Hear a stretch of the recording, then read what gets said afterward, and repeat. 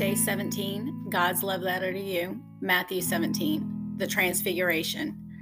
6 days later, Jesus took Peter and the two brothers, James and John, and led them up a high mountain to be alone. As the men watched, Jesus' appearance was transformed so that his face shone like the sun and his clothes became as white as light.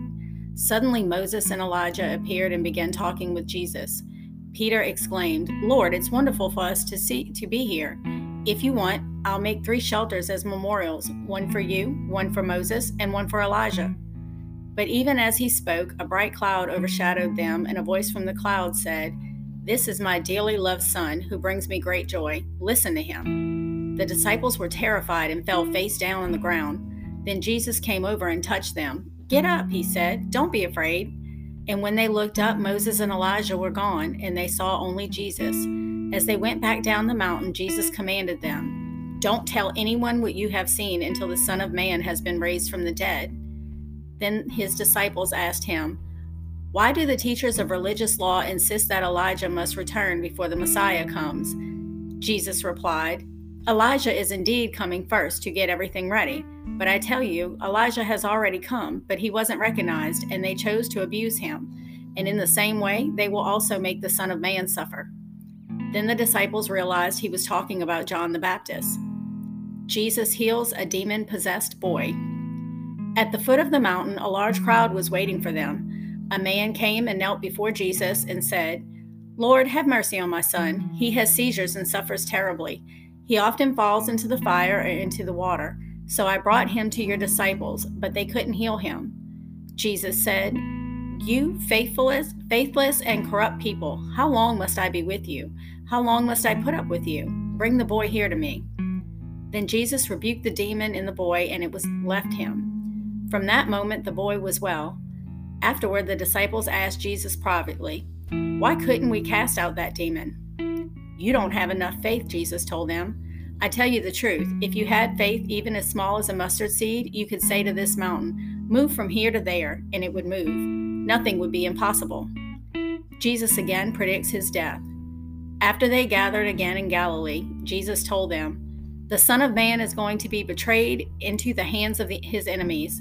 He will be killed, but on the 3rd day he will be raised from the dead." And the disciples were filled with grief. Payment of the temple tax. On their arrival in Capernaum, the collectors of the temple tax came to Peter and asked him, "Don't your teachers pay the temple tax?" "Yes, he does," Peter replied. Then he went into the house. But before he had a chance to speak, Jesus asked him, "What do you think, Peter? Do kings tax their own people or the people they have conquered?" "They tax the people they have conquered," Peter replied. "Well then," Jesus said, "the citizens are free. However, we don't want to offend them, so go down to the lake and throw in a line. Open the mouth of the first fish you catch, and you will find a large silver coin. Take it and pay the tax for both of us." Job 13. Job wants to argue his case with God.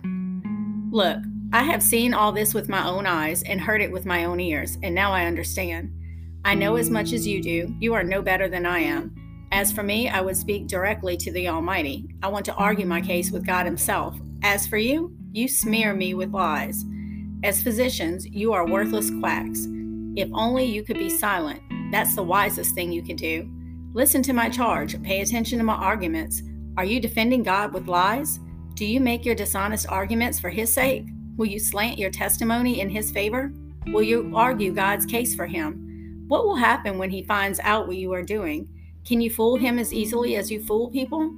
No, you will be in trouble with him if you secretly slant your testimony in his favor. Doesn't his majesty terrify you? Doesn't your fear of him overwhelm you? Your platitudes are as valuable as ashes. Your defense is as fragile as a clay pot. Be silent now and leave me alone. Let me speak and I will face the consequences. Why should I put myself in mortal danger and take my life in my own hands? God might kill me, but I have no other hope. I am going to argue my case with him. But this is what will save me. I am not godless. If I were, I could not stand before him. Listen closely to what I am about to say. Hear me out. I have prepared my case. I will be proved innocent. Who can argue with me over this? And if you prove me wrong, I will remain silent and die." Job asks how he has sinned. O God, grant me these two things, and then I will be able to face you. Remove your heavy hand from me, and don't terrify me with your awesome presence. Now summon me, and I will answer, or let me speak to you, and you reply. Tell me what I have done wrong. Show me my rebellion and my sin. Why do you turn away from me? Why do you treat me as your enemy? Would you terrify a leaf blown by the wind? Would you chase dry straw? You write bitter accusations against me and bring up all the sins of my youth. You put my feet in stocks. You examine all my paths. You trace all my footprints. I waste away like rotting food, like a moth-eaten coat. Job 14. How frail is humanity?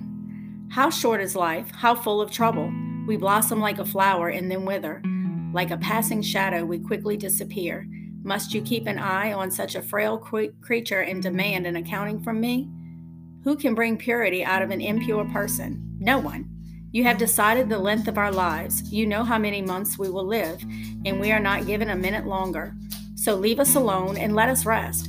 We are like hired hands, so let us finish our work in peace. Even a tree has more hope. If it is cut down, it will sprout again, and new branches will grow.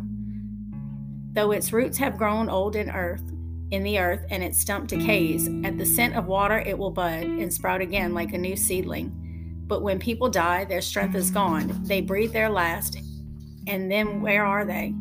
As water evaporates from a lake and a river disappears in drought, people are laid to rest and do not rise again. Until the heavens are no more, they will not wake up, nor be roused from their sleep. I wish you would hide me in the grave and forget me there until your anger has passed, but mark your calendar to think of me again. Can the dead live again? If so, this would give me hope through all my years of struggle, and I would eagerly await the release of death. You would call, and I would answer, and you would yearn for me, from your handiwork. For then you would guard my steps instead of watching for my sins. My sins would be sealed in a pouch, and you would cover my guilt. But instead, as mountains fall and crumble, and as rocks fall from a cliff, as water wears away the stones, and floods wash away the soil, so you destroy people's hope. You always overpower them, and they pass from the scene. You disfigure them in death and send them away. They never know if their children grow up in honor or sink into insignificance. They suffer painfully. Their life is full of trouble.